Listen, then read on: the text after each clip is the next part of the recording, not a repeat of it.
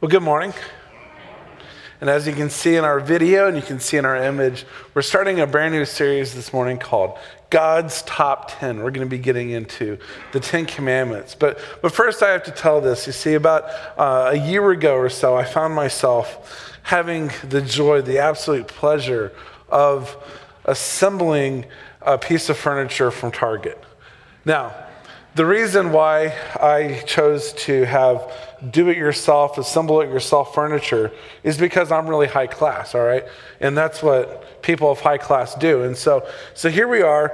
I say we, it's just myself. And so I lay out all the pieces. I put it like all over the floor, and then I open up all the little packets, and just kind of lay it out. And I'm staring at what is just like several wooden planks and screws and everything. But I think to myself, you know what? Like, I'm a smart person, right? I mean, look at these instructions. I mean, come on, seriously. Like, I've got a master's degree. Do I really need instructions on how to assemble self-assembling furniture? I mean, this is ridiculous. I say to myself, okay, I can do this. I mean, I also, as well, I have to brag, expert Lego builder, okay, from my childhood. And so I'm looking at the box and I'm looking at the pieces. I'm thinking to myself, well, this goes here. And, oh, look, there's 8 of these things and there's 8 of those, so I can screw them in here. And so I get going, and then about 45 minutes into it, I have what I consider to be a well-done piece of furniture. But I knew that I was in trouble. There was a couple red flags. One of them being, how they give you just like a couple extra screws and bolts and everything, just in case if you either lose it or it gets lost in shipment. Well, I had a whole extra wooden plank, all right? So I thought to myself, well, that cannot be good. And they don't just ship extra wood planks. So I thought, that's bad, okay? We're just going to call that what it is.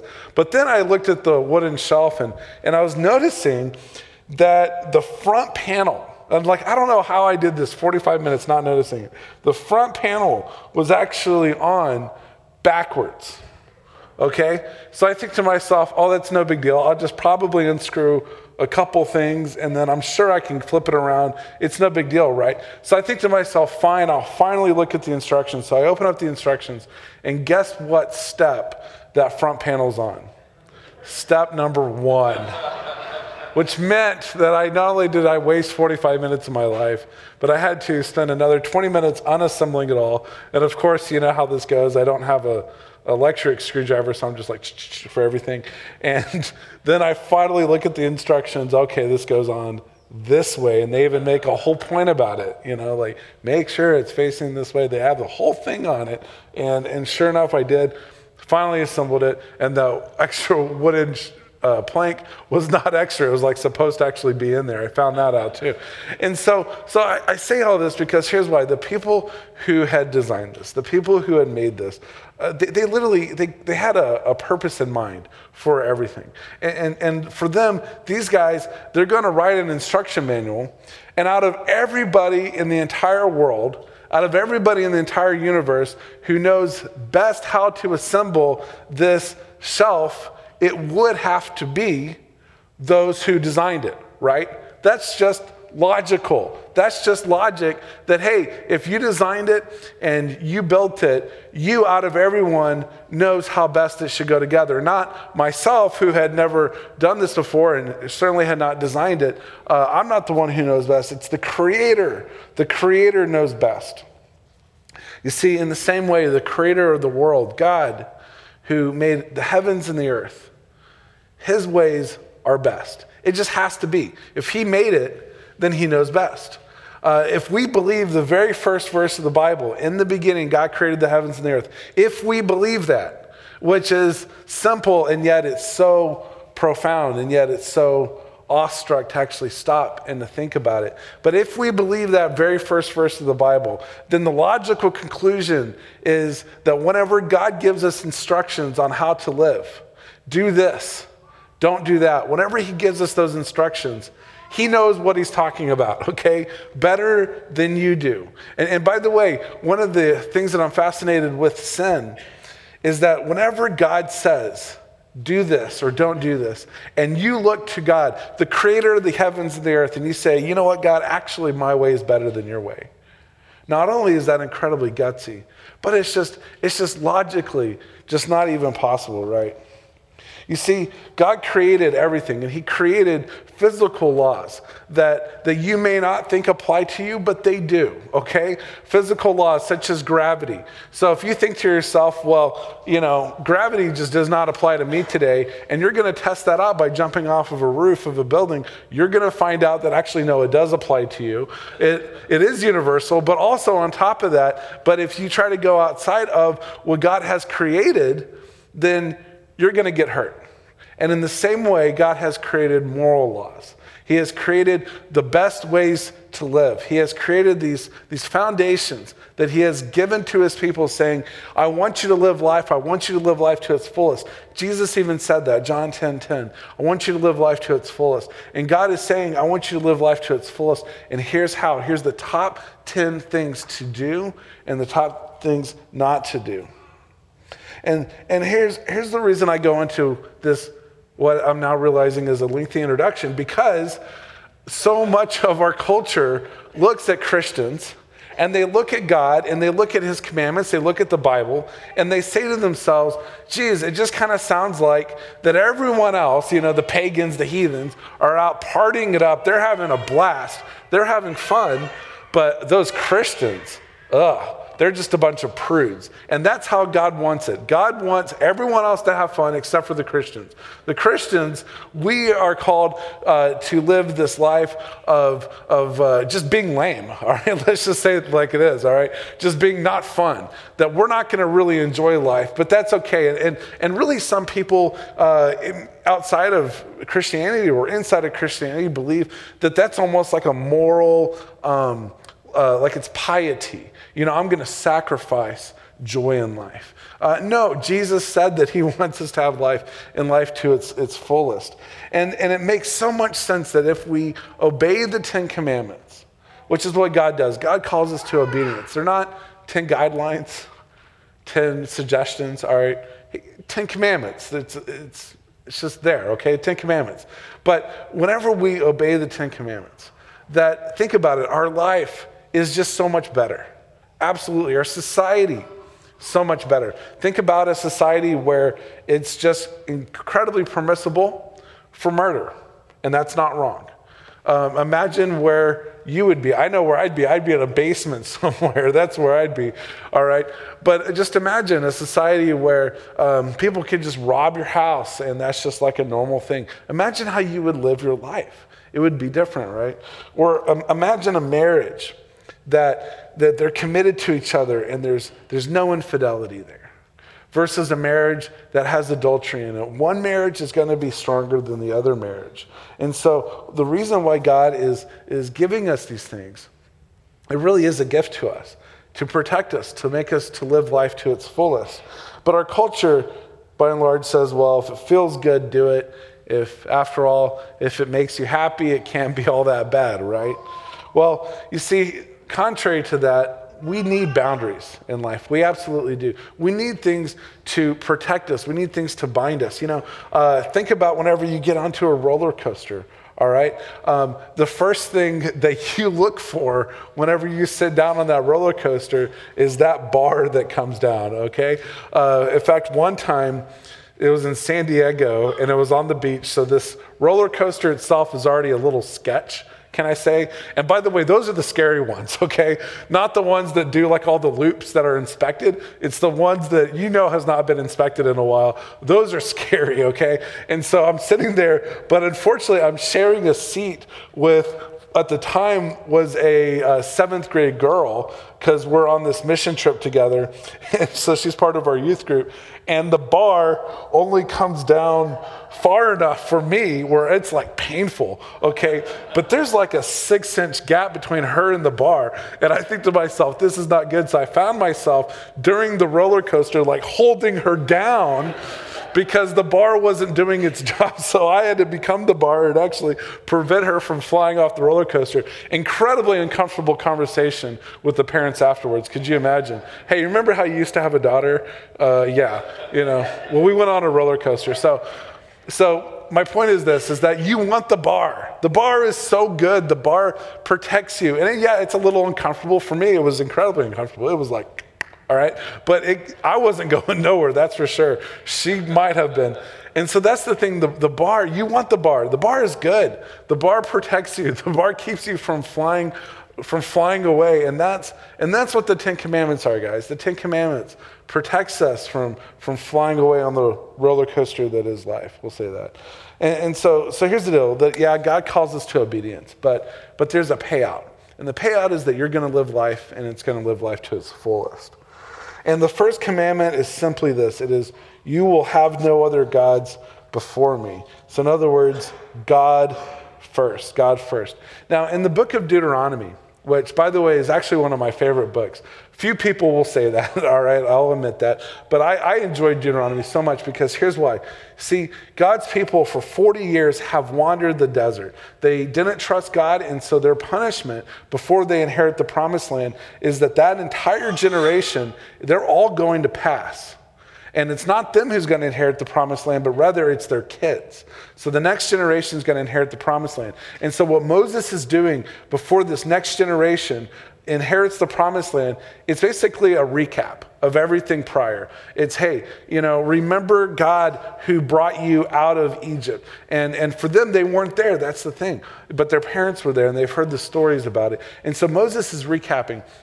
And it's kind of like a coach, in the huddle, right before in the locker room, right before they go out onto the field. What Moses says here is he is commanding them to do this. And so check this out. If we go to, oh no, it's not up there yet. Never mind. But here's what he says. He says, you will love the Lord your God with all of your heart and your soul and your might. Now, Jesus later quotes this. In fact, Jesus says that if we were to sum up all of the commandments, the greatest commandment would be love God with your heart, your soul, your mind, and your strength. So love God with everything. And then Jesus says this, and the second one is like it, to love your neighbor as yourself. And so really, if you were to look at the 10 Commandments, really the first three are about those breakdowns. The first three is about loving God with everything that you've got. And then the last 7 are going to be about how we can love each other as ourselves. And so the first commandment really is to love God with everything, with all your soul, all your might, all your heart. And so the question is this, how do we put God first? A lot of us can look at that and say, that sounds great. I really want to put God first in my life. How do I do that? And the first thing is in this area of finances. And yes, so that's our first blank. And yes, I am starting out with the hardest one, okay? So it's going to get a little easier, but not much. But the first one is the area of finances. You see, it's interesting. Jesus said this. He said that your treasure is where your heart is. And what he meant by that is this. If I go over to your house this afternoon and I walk in your living room and there's Diamondbacks stuff everywhere, like we're talking jerseys, we're talking flags, you got like signed baseballs, all right, by some of the players. I'm going to assume that you like the Diamondbacks, right? Yeah, so in the same way, God wants us to invest our money, which is amoral, it's neither good or bad, but to use money in powerful ways. And in fact, he actually wants us to trust him first in this area of finances. And so he created this thing called tithing. Now, tithing is kind of a churchy word. Granted, we don't use it much outside of church, but it is simply a Hebrew word that means a tenth or 10%. And the first person in the Bible to tithe was Abraham. So this is early. This goes all the way back to Genesis 14, where Abraham, he actually has a victory. God gives him a victory in battle.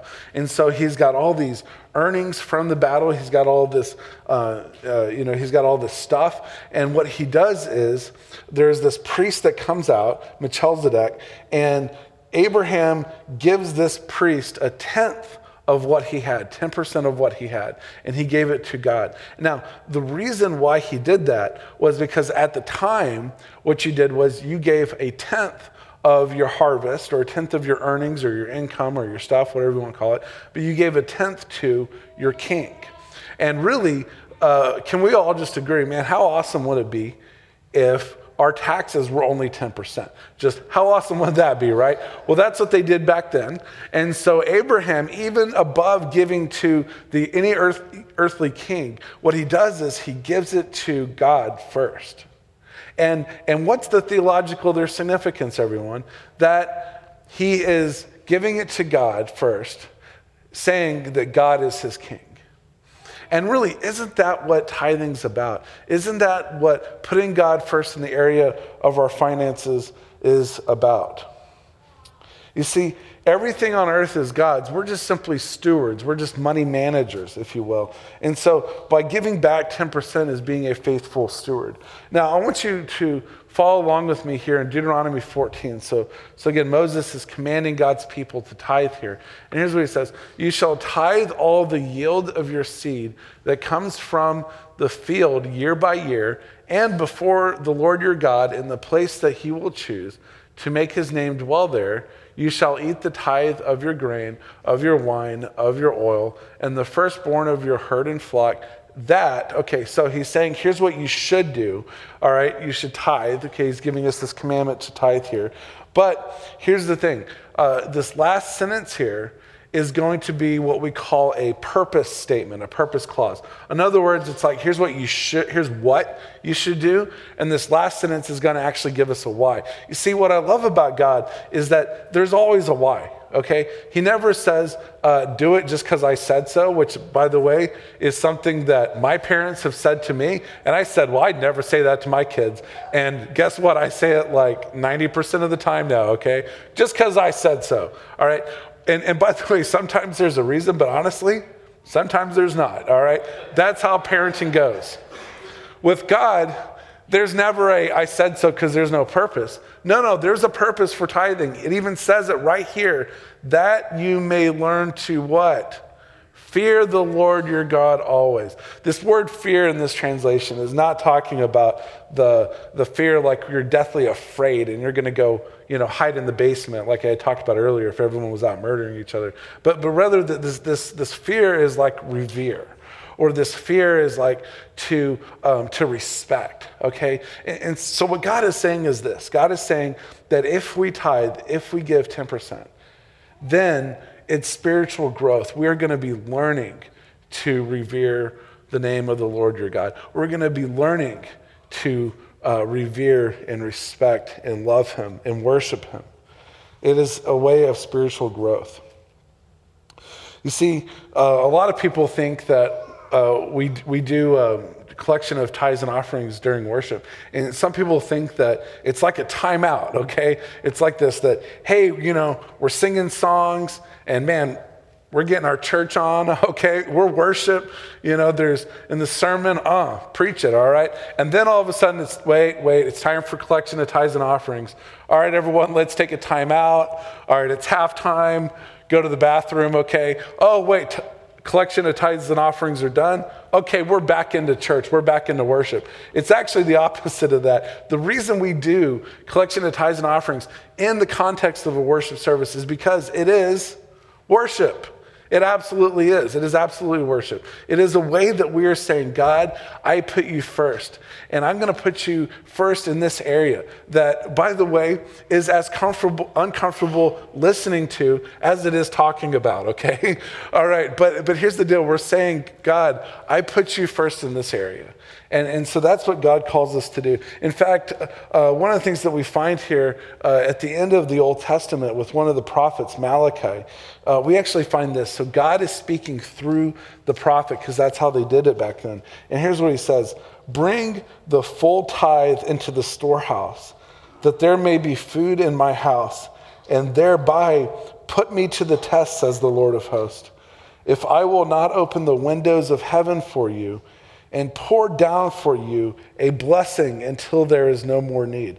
So again, what God is saying here is that there is a purpose to this. That if you tithe, that he even says, test me on it. And by the way, rarely does he say that because he also says you're not really supposed to test God like that, right? But he's actually saying in this area, you can test him on it. That if you do it, if you tithe, that he promises a return. He promises blessings, that he will open the storehouses of heaven for us. He promises this blessing. And so that's one way to put God first, is in the area of finances. A second area is in the area of relationships. You know, the great theologian Will Smith, a few years ago, said this. He said, pick your 5 closest friends, so think of who they are. And then he said, and that's who you are. Is he right? I don't know. I mean, for Will Smith, I thought to myself, that's pretty profound, all right? But think about it. Is he right? Think of your 5 closest friends, and that's who you are. You see, it's this idea of this, that we can say to ourselves all day long, you know, the people that are around me, the things that I watch, the things that we talk about, you know, those things have absolutely no effect on me. We could say that all day long. By the way, the entire marketing industry would disagree with you. But here's the thing, is that if we believe that we cannot be influenced, it's just simply naive. And so what it is whenever we surround ourselves and we start sharing lives and we bring people in our lives and we bring people into our homes who our kids are now looking up to. And if we do this and we bring people that don't have the same values that we do, who don't have the same beliefs that we do, it's absolutely naive to say that, well, that person is not going to influence me or my family in any way whatsoever. And in fact, Proverbs 12 says this, one who is righteous is a guide to his neighbor, but the way of the wicked leads them astray. So here's the deal. We are called to have non-Christian friends. In fact, if you raise your hand and say to yourself, oh, I'm good on this one because all my friends are Christian, then actually you need to get out a little bit more. You got to break out, all right, of that Christian subculture bubble that we can often create for ourselves and actually find ways to interact with people who don't know Jesus. That's part of our mission, okay? But if the only people that you have in your lives who speak into your life and you speak into their life, you share life with, are non-Christians, then I think you really got to reevaluate that. I really do, because of just the impact that it can have on your life and how easily we can be swept up and how easily we can fall away from the faith. And so the deal is we got to choose relationships carefully. And this applies to friendships, but when I talk about relationships, it also talks about the people that we date and for sure the people that we marry. They've got to be on the same page with this stuff. And then our third area that we can put God first in is in the area of troubles. Put God first in the area of troubles. You see, whenever we're faced with a crisis, and whenever something happens in our life that's unexpected, and it causes us this anxiety, this stress. The question is this, who or what do you turn to, right? And by the way, it's amazing how people, and I say people, like myself included, looking back, it's amazing how many times we will turn to everything else and everybody else before we even think, oh, you know what? I should go to God about this. Isn't it amazing about how, you know, God will sometimes be number 2, but honestly in this area, maybe he's number 3, 4. Maybe he's not even on our radar. Maybe we turn to everything else and everyone else, but we never think, I should talk to God about this. I should go to God. I should pray about it. Psalm 50 says, and call upon me in the day of trouble. I will deliver you, and you shall glorify me. You see, we literally cannot pray enough to God. We can't bother him, okay? Some people think that, oh, you know, God, of all the things that are going on, he's not concerned about this issue. Yes, he is. You cannot bother God. You just can't. In fact, he wants us to come to him about everything. The Bible says, do not be anxious about anything, but in everything, come to him in prayer and petition. So what you're saying is, God, you know what? For my troubles, for the things that I struggle with in life, you're going to be number 1 in this area. You're in charge. I'm not trying to control this. You're number 1. You're in charge. So Matthew 6:33 says, seek first the kingdom of God, as in put him first. Put God first. And then these things will be added to you. So put God first, and really all these other commandments, which the final 9 commandments, which we are going to go through in the next 9 weeks are really just expounding on really kind of this first one. How is it that we can put God first? And then he promises that we'll be blessed, or he promises that our lives are going to be so much richer, so much better. Really, I think that for a lot of us, and we can look at this and say, I've tried to put God first in this area, and at times I've done it, and at times I haven't. And really, in this other area, I really feel like I've blown it. And here's the thing that I want you guys to hear is that's why God sent us Jesus. We can look at God's commandments. Part of the 10 commandments is that it's supposed to convict us. It's supposed to be a mirror in our lives that says, oh, wow, I've done that wrong. And the beauty of the cross, which is why we have it prominent in our worship space here, is that it reminds us of what Jesus did, about how Jesus suffered and he bled and he died on the cross. And as how horrible of an event that was, it was actually one of the best moments in all of history, the greatest moment of history, because whenever Jesus said, "It is finished," what he's talking about here is he's talking about how the price is paid, about how all of our mistakes in our lives, all of the sin of the world, he paid that price for on the cross. He sacrificed himself because that's how much he loves us. And so really we can look at these things and we can say, God, give us strength to overcome temptation in these areas. And God, I really want to work on this thing or that thing. But we can look back at the past and we can say, but God has forgiven us of these things. But God, because of the cross and because of what Jesus did for us through his death and through his resurrection, we can look back and we don't have to feel ashamed for those things. We don't have to feel guilty for those things because that's what Jesus did. Jesus already paid our debt. He paid the price for our sin, and our past is completely wiped clean. And all God's people said, amen. And let us pray. Heavenly Father, indeed, we thank you just so much for the gift of the 10 Commandments, about how you want to protect us and about how you want us to live life to its fullest. And here is the best ways to live. And God, we know that these things are important to you. It's your top 10 things that you've given us. And so we pray, Lord, that just like it being the bar that on the roller coaster that protects us, Lord, we pray, Lord, that we can lean in and we can trust you to guide us. And all this we pray. Amen.